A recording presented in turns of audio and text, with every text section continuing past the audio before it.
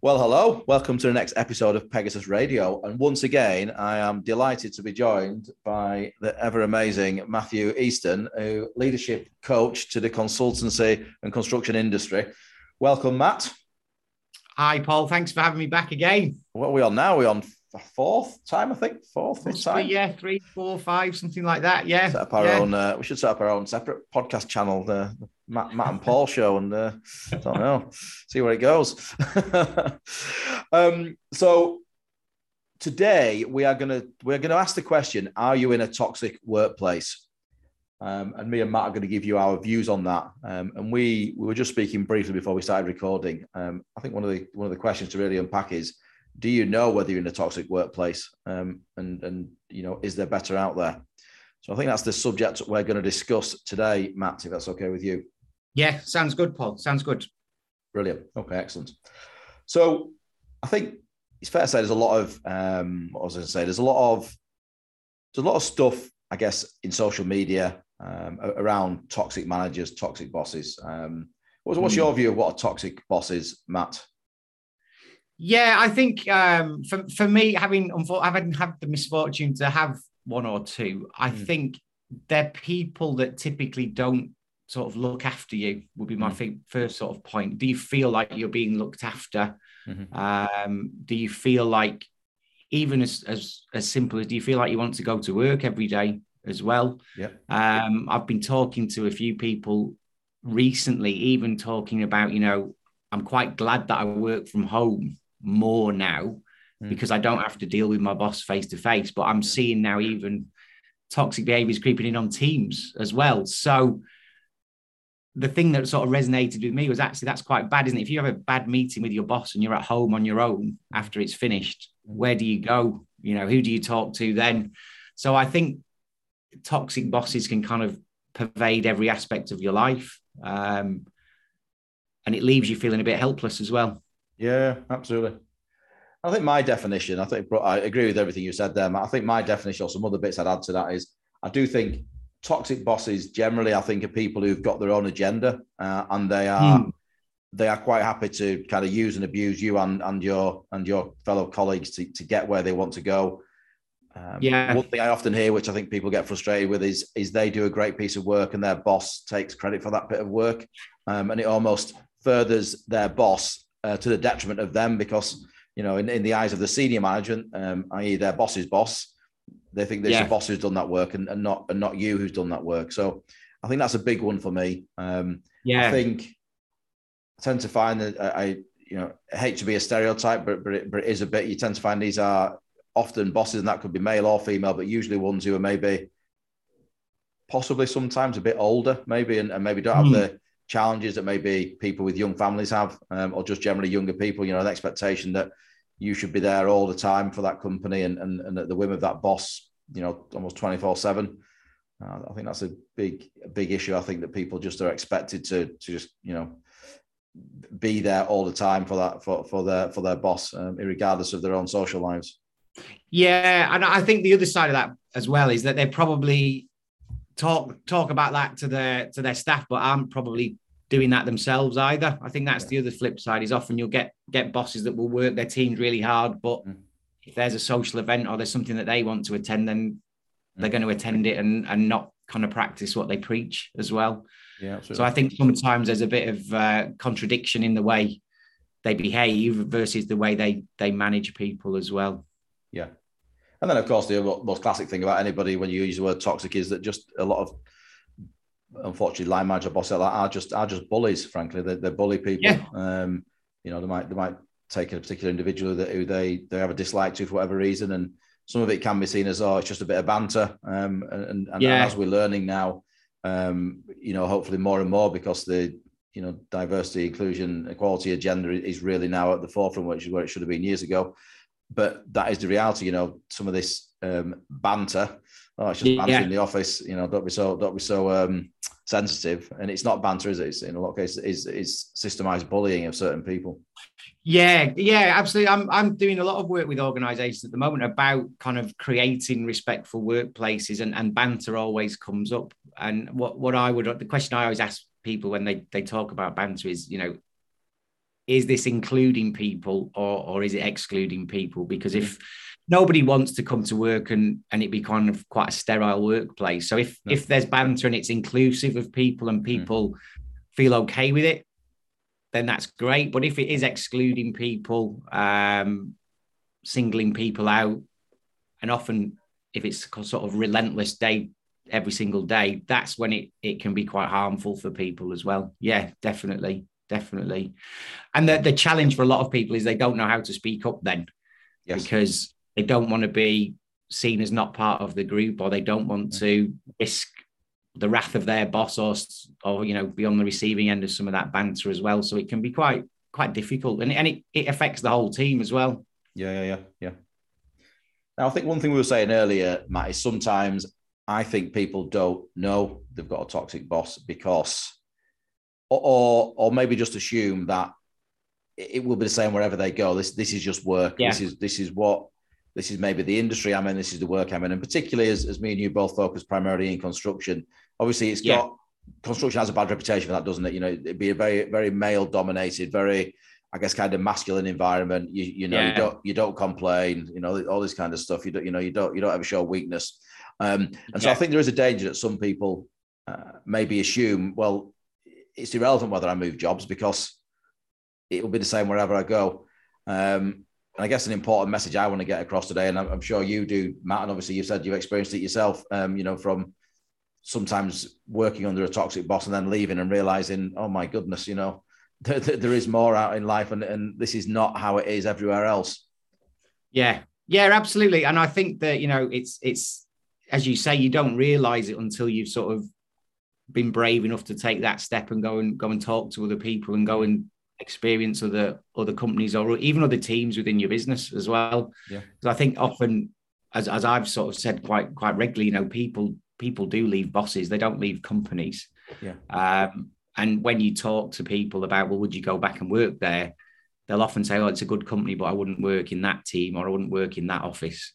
And so it's clearly that's the person that's running the team or the office is what they're not going to go back to. I had that very conversation actually earlier this week, Matt, with somebody who was was an ex-employee of one of my clients, and I approached them about going back there, and they said, look, absolutely, I'd go back to that organization any day of the week. However, I will not go back into that office because the head of that office is not a good individual. I don't think they were particularly saying they were absolutely a toxic character, but generally just look, a real character clash there, and I can't work under that individual again, and I'd have to do by going back there. So it's a no. But I really respect the business, and that's like, wow. Yeah. That's and I think that's important for businesses to understand as well, particularly in the current market where it is very much a sort of candidates market. People talk to each other about that. If I'm thinking of going to join a company and I say, oh, what do you think about this company? And they say, oh yeah, good company, but don't go and work in that team or that office. That sticks with people, doesn't it? And it kind of builds a resistance to joining just in case you get put in that team or put in that office as well. Yeah. And that's it. I know me and you are good at going off on tangents, but I'm off on one now because if I forget it now, we won't come back to asking again. How do you think you work out? How do you think you can avoid joining a toxic organisation? What would you suggest as some of the bits of research somebody can do to try and unearth that? Start with a good one actually. Again, going off on another slight tangent here. What's your thoughts on Glassdoor, Matt? And then we'll. It's the first thing that springs to my mind when you say, what do you think about a company? Yeah. I interviewed with a company a couple of years ago before I started working for myself, and as soon as I went on Glassdoor, they were like 2 out of 5. So immediately, sort of the alarm bells start ringing, and that got sold as, well, it's an opportunity. So I sort of had a look at it, but again, I think you read some of the comments on there, and often it refers to, it does name names often in Glassdoor about who's a good person to work for, who's a bad person to work for. So I think it's a good start point, Glassdoor. The caveat, I guess, is often most people will go on there when they have got an axe to grind. So yes, you've got to take that with a bit of a pinch of salt. But I think ask around, the industry, people within the industry will know who are good companies to work for, who are not good companies to work for. They'll know who good people are to work for as well. So find out who might be a good boss for you. Yeah, which team you're joining. Yeah. And I think it's, again, people know individuals within the industry will say, yeah, that person will look after you, that person will develop you, they'll challenge you, they'll grow you. And those are the kind of people that I would suggest you want to be, you want to be joining their teams and learning from them and developing under them as well. Yeah, definitely. So here's another couple of bits I would give some additional tips on that, just in terms of utilizing LinkedIn. As we know, I do love LinkedIn. Yeah. So a couple of things you can look at to try and work out whether a business is good to join. I think firstly, just use LinkedIn to work out, do you know anybody who you've ever worked with, went to uni with years back maybe, who now works at that business? That's an easy one. Just reach out to them if you've got a relationship with them. But another good one I like to look at is you can go onto the company page on LinkedIn. You can see, if you click on the analytics, it has to be, I think, a business over 30 staff, but you can see generally their growth. And if you really want to drill down properly, you can go down and see how long people have been there. I think you may be able to even see ex-employees who've worked there as well. So you can see generally what I'm getting at. You can see, if you do some due diligence, you can see what the kind of rate of turnover is within the business. What's the kind of typical length of service in the business. If it's all quite short on average, then maybe that should be an alarm bell to you straight away. Well, they seem to have quite a high churn.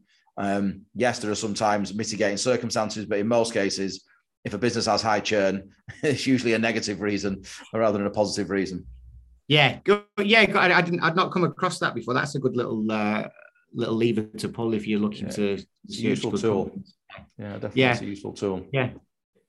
And I like that. I think as well, like you say, just use your network as well. People that you know and trust who are going to tell you, what it's really like to work there. I think the other part of that is the actual process that you go through if you are being interviewed as well. What's the interview like? Is it a kind of interrogation or is it a conversation about you? I think that kind of old school way of interviewing, like it is a sort of interrogation, is not the way forward. So think about those things as well. And also I think how they treat you during the process. Do they give you feedback quickly or do they keep you hanging on?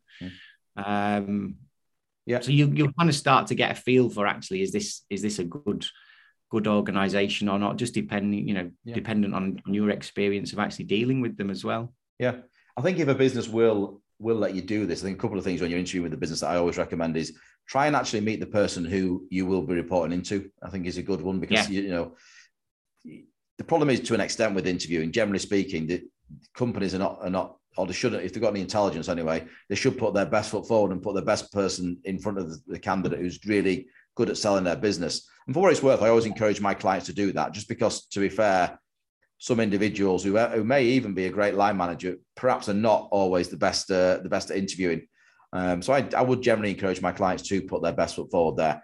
Having said that, it's still maybe useful for you to meet the person who you will ultimately be reporting into, just to make sure there's no major character clash, I think, with that individual.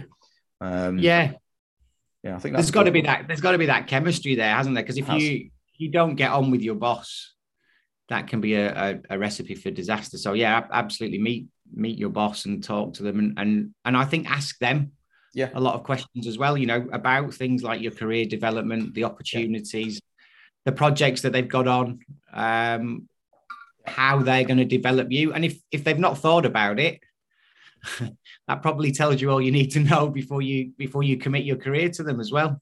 Yeah, 100%. Yeah, 100%. So look, I do think, and it's something I get quite frustrated with candidates, especially when I see them. I'll see the odd candidate who maybe, I'll see that they've moved on LinkedIn, and I'll see that they've moved to, a pretty poor company. And I feel really sorry for them. And I feel like they've just not done the due diligence.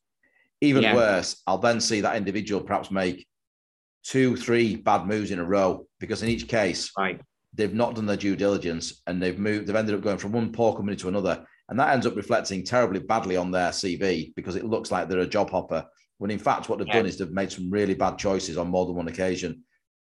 And to be fair to them, they've got to take some responsibility there, because they've simply not done their due diligence on the organization. They've not looked around enough to make sure it's the right company to go to. Yeah. What kind of things would you encourage people to look for before they're starting to make a move then? When you talk about due diligence, you mentioned the LinkedIn thing there. What else would you Yeah, be look, I think, look, I know this will sound incredibly biased, but first of all, pick the right recruiter, because frankly, some recruiters just are not interested in. They've no interest in the interest of the individual. They're interested in making a placement, and I do, without getting on my soapbox, I think that's a good start. Is go to a reputable recruiter who, and you can find a reputable recruiter a few ways. Look on their LinkedIn profile. I always say that. Hopefully, I'm quite an open book, and hopefully, people, if they engage with me on LinkedIn, will see that I genuinely want to do a good job and genuinely want to do something for the industry.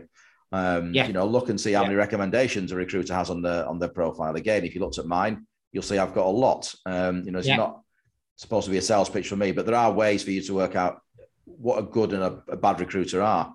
Speak to your colleagues and say, which recruiter do you recommend? So I think that's first point is, if you're going to engage, if you're going to properly look at the market, engage a decent recruiter who does know the market, basically, I think, and can genuinely and will genuinely listen to you, understand what you want, and suggest companies that would fit that mold, I think, first and foremost. So I think that, and then, to be honest, the stuff we've already mentioned is the other stuff, Matt, exactly like you say, just through the interview process, does this feel like a good fit? Does this feel like it's the right kind of organization for me? Am I able to meet enough people in the business for me to form a good idea about what the right business is for me? Do I know anybody? A really good one is to ask, see if you can identify anybody who's an ex-employee of that business. Sometimes even better than a current employee, to be honest, because that's almost one of the great things. If you can go to somebody and go, you know what? Yes, they were a fantastic business. I moved on for my own personal reasons, which, could be X, Y, or Z. But if they can still speak positively about an organization they once worked for, that's probably a bloody good sign, I would suggest. And the last one is just don't chase the one who offers you most money. I genuinely find that I spend a lot of time speaking to people in the market at the moment about this. It's like, usually the one offering you most money, there's usually a reason for that, unfortunately. And it's usually a negative one. It's usually they've got high churn, they drive a really high utilization rate, et cetera, et cetera. So, it's... So I think a lot of it is common sense, I think, Matt, and just making sensible steps. Yes, reach out to a good recruiter. If you go and see a company, ask a lot of questions. I'm always nervous unless it's a really good chemistry and it fits really well, about companies that only do one interview and then offer you a job. I think, go have at least 2 meetings, even if the second one isn't an interview, just a meeting, maybe over a coffee or a beer with some of the team, that kind of stuff, just to do enough so that you've seen enough to be confident, right, this is going to be a good move. As I say, I can't stress enough the amount of times it saddens me when I see somebody and pop up and I say, oh, you've not joined that business.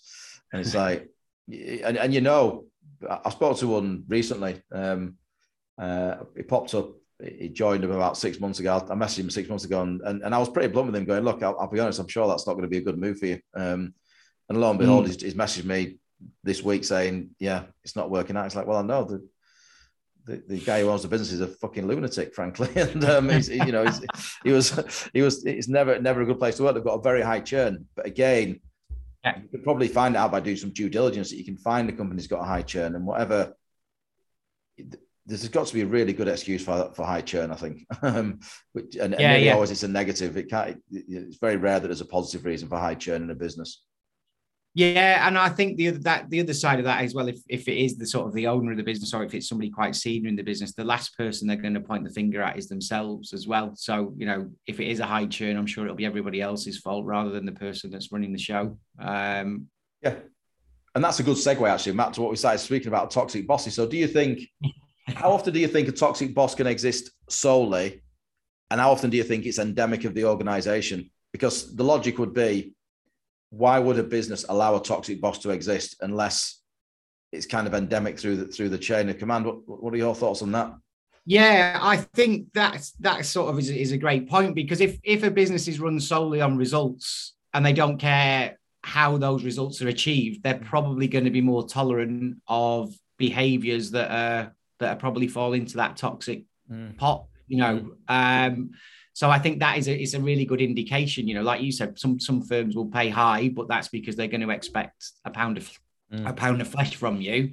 And I think you're right. I think if bosses are delivering results and the company's not too worried about how they're achieved, then that's a bit of a recipe for disaster for you if you're in that team. But I think at the same time, sort of talking about what you said before, I think a lot of toxic bosses are quite good at managing up and managing that sort of perception that everything's okay and leave it with me. Yes. So they're quite good at massaging egos and giving that message that everything's under control. And they, as you said before, they probably bully people into the position where they're not going to say anything. They're not going to speak out, and they may not feel comfortable enough to actually leave or look for a new job, because the biggest fear is, oh, what if I leave and I get something similar or something even worse? Yeah. Some of the things I find is really kind of psychological methods or psychological, almost kind of, what's the word? Yeah, kind of psychological trauma that some bosses give people is they make them believe a few things. I think they make them believe that they can't cut it elsewhere. They almost, maybe in subtle ways about the way they communicate, but they almost make people doubt that they can cut it elsewhere. I think is one thing. They often give, I think, a poor perception of the market. We can't give you a pay increase for this because the market's really struggling. They'll often be very, very negative about their competition, and almost scare people to the fact that, God, if you go elsewhere, it's going to be worse than this. I think all I would say to people is just don't believe any of that. Nobody can dictate to you, how successful you will be elsewhere. And if anything, sometimes if you stay too long and believe that for too long, then you will become a little bit, almost kind of indoctrinated into that environment and a bit brainwashed, and possibly you will struggle elsewhere. So just don't believe it. Don't believe that there's not better out there for you. Yeah. I think the other side of that as well is that, another technique is just to keep dangling carrots in front of people, but every time they get close to it or they achieve the target, then move the goalposts a little bit more. I think, as you just we can't quite afford it at the moment, for one reason or another. So can you do a bit more? And I think people sort of get sucked into that as well. They'll keep delivering, but they're not actually getting any benefits for themselves. And that can be quite tricky as well, because once you've committed all your energies and efforts and you keep getting told, you're really, really close, you're more inclined to try and get it. But I think sometimes it's just sort of stringing you along, because there might not be a position to promote you into, or there might not be a role that's going to come up. But again, the fear of losing people sometimes forces businesses to do things to make them stay as well. Yeah, 100%. No, 100%. I think, I think there's a lot of psychology, I think, that goes on. Good or bad bosses. Certainly bad bosses are very similar to probably good politicians. Basically, they've got a way of massaging things to make it look like they're doing the right things for that individual, or for the business, or about the perception of where the market is, and often a lot of it is just a self-serving for their own position rather than for the sake of the individual. Yeah, and I think in terms of just thinking about what you can do as an individual, I think it's about having a plan of where you want to be realistic about it, but have that plan in terms of, this is where I want to be. These are the projects I want to work on. This is the expo I want. And then go and talk to your boss about it. And that will give you your answer one way or another. They'll either be on board with it, or they'll start to put in delaying tactics or put you off the scent. And that will give you the information you need to make a decision then, right? Is this going to happen? Or is it not? And I think if you're not getting any support internally, you're not having conversations about your own development, and often, we're just too busy to talk about it. That's not acceptable. It's about, nailing it down and saying, well, this is where I'd like to be in 6 months' time or a year's time, and see what response you get. If you don't get any traction, it's probably time to start thinking about, well, where could I go and get this development from? Where could I take my career forward? Because I think you're right. If you're in an organization that never does that, it's easy to assume that none do. But it's not the case, is it? 100%. No, this is, and obviously I spend my life talking to people about this in terms of, look, what you're experiencing now is not the same. I speak to a lot of people in one of the big consultancies who I don't work for, and everybody I speak to, nearly to the individual, has the same issues. They feel like they're overutilized. There is no junior resource. The company says they're doing a lot about recruitment, but I don't get the impression they are. I think they just like to drive a really high utilization rate and just keep it super lean. And it's the same conversation I've repeated over and over again. And it's amazing the amount of them that push back on me saying, but that's just like it is across the rest of the industry. And it's like, it's bloody not. A lot of other industries have a much healthier attitude about making sure people do not get overworked. They have a much healthier attitude about recruiting junior resource and developing people. It's not the same everywhere else. So you just need to maybe go and have some conversations to understand that, rather than just putting up with the pain that you're suffering at the moment. Yeah, good. And I think that's exactly what people experience, isn't it? And it can be difficult if you've never experienced it for yourself. And I'm talking to people quite regularly that have made those moves, and they're still sort of pinching themselves. But I can't believe, I've not done it sooner. I can't believe I've got to a firm where I'm asked for my opinion. I'm given sort of free rein to what I need to do within my role, and everybody's really supportive and wants me to do well. And I think, again, that probably comes back to the culture within organizations as well. If it's sort of driving people to the wall, if it's a bit cutthroat, if people are competing internally, that's when it can become very difficult to progress for yourself. Whereas if you go to an organization where they want you to succeed, it's like a breath of fresh air. Yeah, definitely. And so one of the things we touched on, I think in our last episode, Matt, was about how difficult the associate role is, because they get pressure at both ends of the spectrum, from the staff below them and the superiors above them. But that probably ties in a little bit to this subject in terms of toxic bosses. And I wouldn't necessarily say that people are always toxic bosses, but I do think some can become bad bosses because they've not had the support. Either don't have the time to be a good boss because they just don't have the time to be a good manager because they're literally run ragged all the time. Or they've not been given any kind of training and support in what makes a good manager. Often people get promoted often based on their ability for the discipline they do. So let's say they're a quantity surveyor, they may be an amazing quantity surveyor. And so it almost kind of seems to be a natural thing that they get promoted up to the next level. When often that's not always the best thing, is it? Somebody who's technically good isn't always going to be destined to be a good manager.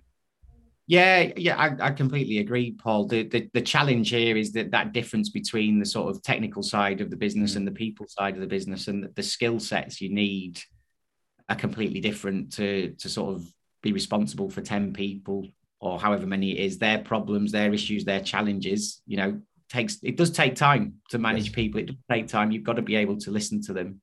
And you've got to want to support them and help them develop and grow as well. And it's not for everyone. And I think that's another challenge in organizations, is that sometimes the only way to progress is to be responsible for more people when it doesn't actually fit for everybody. And the other thing I'd add there as well is, if you've not had a good role model as a boss, you're going to pick up on all of the things that they've done in the past and think that's okay as well. Yeah, I know me and you have touched on this many times since we've spoken. I think it's and obviously, given what you do for a living, Matt, you'll absolutely applaud this statement that, not enough time and investment is given by businesses in terms of developing management teams. And if they did, they'd probably have a lot better retention of staff and probably a lot happier ship. Absolutely. And I think what I've seen, the challenge is exactly what you've described. There's the pressure to deliver projects, there's the pressure to develop business, there's the pressure to generate fees. And all of that takes priority over developing your people, developing your staff, and making sure they're okay. But that's the very thing that's going to generate the fees. It's going to generate the good delivery. It's going to generate repeat business. So you've got to find the balance and make sure it's a priority. And what I talk to a lot of organizations about, though, is if people are not being measured on that, if they're not being managed on it, they're not going to do it. It's as simple as that, isn't it? If you work for me and all I talk to you about is how much have you generated in fees this month, Paul, that's what you're going to focus on. Yeah, absolutely. Yeah. And if I'm talking to you about, well, how are you developing these people? Yeah. You're going to start focusing on that. 100%. And that's, the businesses need to change their KPIs or their metrics and make sure it's not just about fees. It's about, like you say, it's about, what are you doing to develop people? How many of your people are advanced? What are you doing to demonstrate to us that you really are trying to push inclusion, push equality in your hiring methods, but also in terms of in your team? What are you doing to make sure you get a diverse spectrum of opinions, of views, and hearing those views heard properly? or are all of your team just, reporting into an echo chamber that nothing actually happens? Yeah. So if companies change those metric and KPIs, they're likely to drive a different output from their management team. Yeah, absolutely. And I think that, I mean, if we just talk about the skills you need to do that, it's quite straightforward. It's about, are you comfortable asking those kind of questions for people? Are you comfortable asking them for their opinions? And then once you've asked those questions, are you actually going to listen to them and do something with the information that they're giving you as well? So it's all about, are you committed to doing it? Are you going to make the time to put some effort in there? And it doesn't take a great deal of effort to deliver great rewards as well. Yeah, some of it is often quite simple, isn't it? As long as it's just done effectively, and people are given the time to make sure they can effectively instigate what changes need to be made. Yeah, and I think two of the biggest things that people look for in their careers is have they got that autonomy to do the work they want to do, and do they feel like they're important? Are they feeling appreciated? If you can do just those two things, you're going to see people start to really produce for you and be really engaged in what they do. Yeah, absolutely. Good. Yeah. Okay, I think that's. I think we've done that subject. We've done a good job on that one. Hopefully, Matt. Hopefully, the listeners will agree. I hope so. Yeah, I hope there's some useful stuff in there for the people that are listening. Yeah. Because it doesn't take a lot to start the ball rolling and start to improve the working environment and help people develop and grow their careers. Yeah. Because obviously, as we've talked about, if you don't, the risk is you're going to lose them, and they're going to start doing it for your competitors. 100%. And look, it's similar to the old analogy people give about restaurants, isn't it? If one good person might tell another person that they had a good meal, but one person has a bad meal, and they'll tell 10 people they've had a bad meal. And it's the same, I think, with staff. And to your point about Glassdoor, and I do think people have to be careful about Glassdoor and look genuinely at the comments made, because I think, as to your point, usually when people go onto a site, it's usually to complain. Not always to put praise. So I think I do think Glassdoor is a useful tool, but equally just take a balanced view with it, I think, as well. But yeah, look, the point is retention is massively important in the current market. If companies cannot retain their people, I'll often speak to a lot of my clients about what they should do for better retention. And they always laugh at me going, are you shooting yourself in the foot here, Paul, by you're like a turkey boy for Christmas here, Paul, by telling us how to retain people. But fundamentally, it makes my job easier if I'm working for a company that isn't losing a lot of people and there's not a lot of people talking negatively about them. So it's massively important to get retention right. Yeah. And I guess for you as well, that gives you companies that you actually want to put people into, because Absolutely. They're going to have a good experience as well. 100%. I want people to be very grateful for what I've done for them and will recommend friends to me, because I've done a good job for them. They won't be doing that if I put them to a horrible, toxic organization. No, they won't be thanking you for that, I'm sure. Definitely not. So look, I think I'd round up by saying, I guess the two key points I would make to anybody listening to this: if you're an employee and you've got a toxic boss, don't bloody stand for it. You can leave. you have options. Don't let anybody tell you you do not have options. You do have options. And to companies, do not let a toxic boss exist in the business, because they will do, as much as they may be generating you profit, I promise you they're probably causing a lot of your churn and causing you a bad reputation in the market, which you cannot afford to have at the moment. Yeah, absolutely. And I think if you've taken the time maybe to put some values and behaviors in place that are important, you've got to hold people to behaving and operating in the right way, regardless of how much fee they generate. Because if people know I can get away with murder as long as I generate the fee, they probably will, and they probably are. You're just not hearing about it because they're keeping a lid on it. Yeah. But I do think some companies can be a little lazy with this. If you've got one particular department that's got very high churn, again, you probably yes, fine, you can do some due diligence, but it must be pretty bloody obvious if one company keeps on losing people, or one department, I beg your pardon. Let's say as a business you've generally got relatively low churn, but one department sticks out like a sore thumb. There's probably a good reason. There's probably a good logic that it's the person who manages that department that's potentially the issue. Would be my logic to it. Yeah, and I think then it's about plucking up the courage to go and deal with that individual and be quite clear about what's expected from them as a boss as well. And I think that's where we're seeing the sort of change in what in what individuals are expecting from their bosses as well. Like you say, there are good bosses out there. Absolutely. They're not that difficult to find. 100%. Good. Matt, as always, thank you very much for your time. Appreciate you're a busy guy, so I always like doing these sessions with you. We'll come up with our next subject for the next one. If anybody has a suggestion that you would like myself and Matt to cover for the next one, please do drop one of us a line. You can find us both on LinkedIn and elsewhere, and happy to discuss any subject as long as it's wholesome that you would like us to discuss. Fantastic. Thanks so much, Paul. Pleasure. All right, Matt. Take care. Cheers.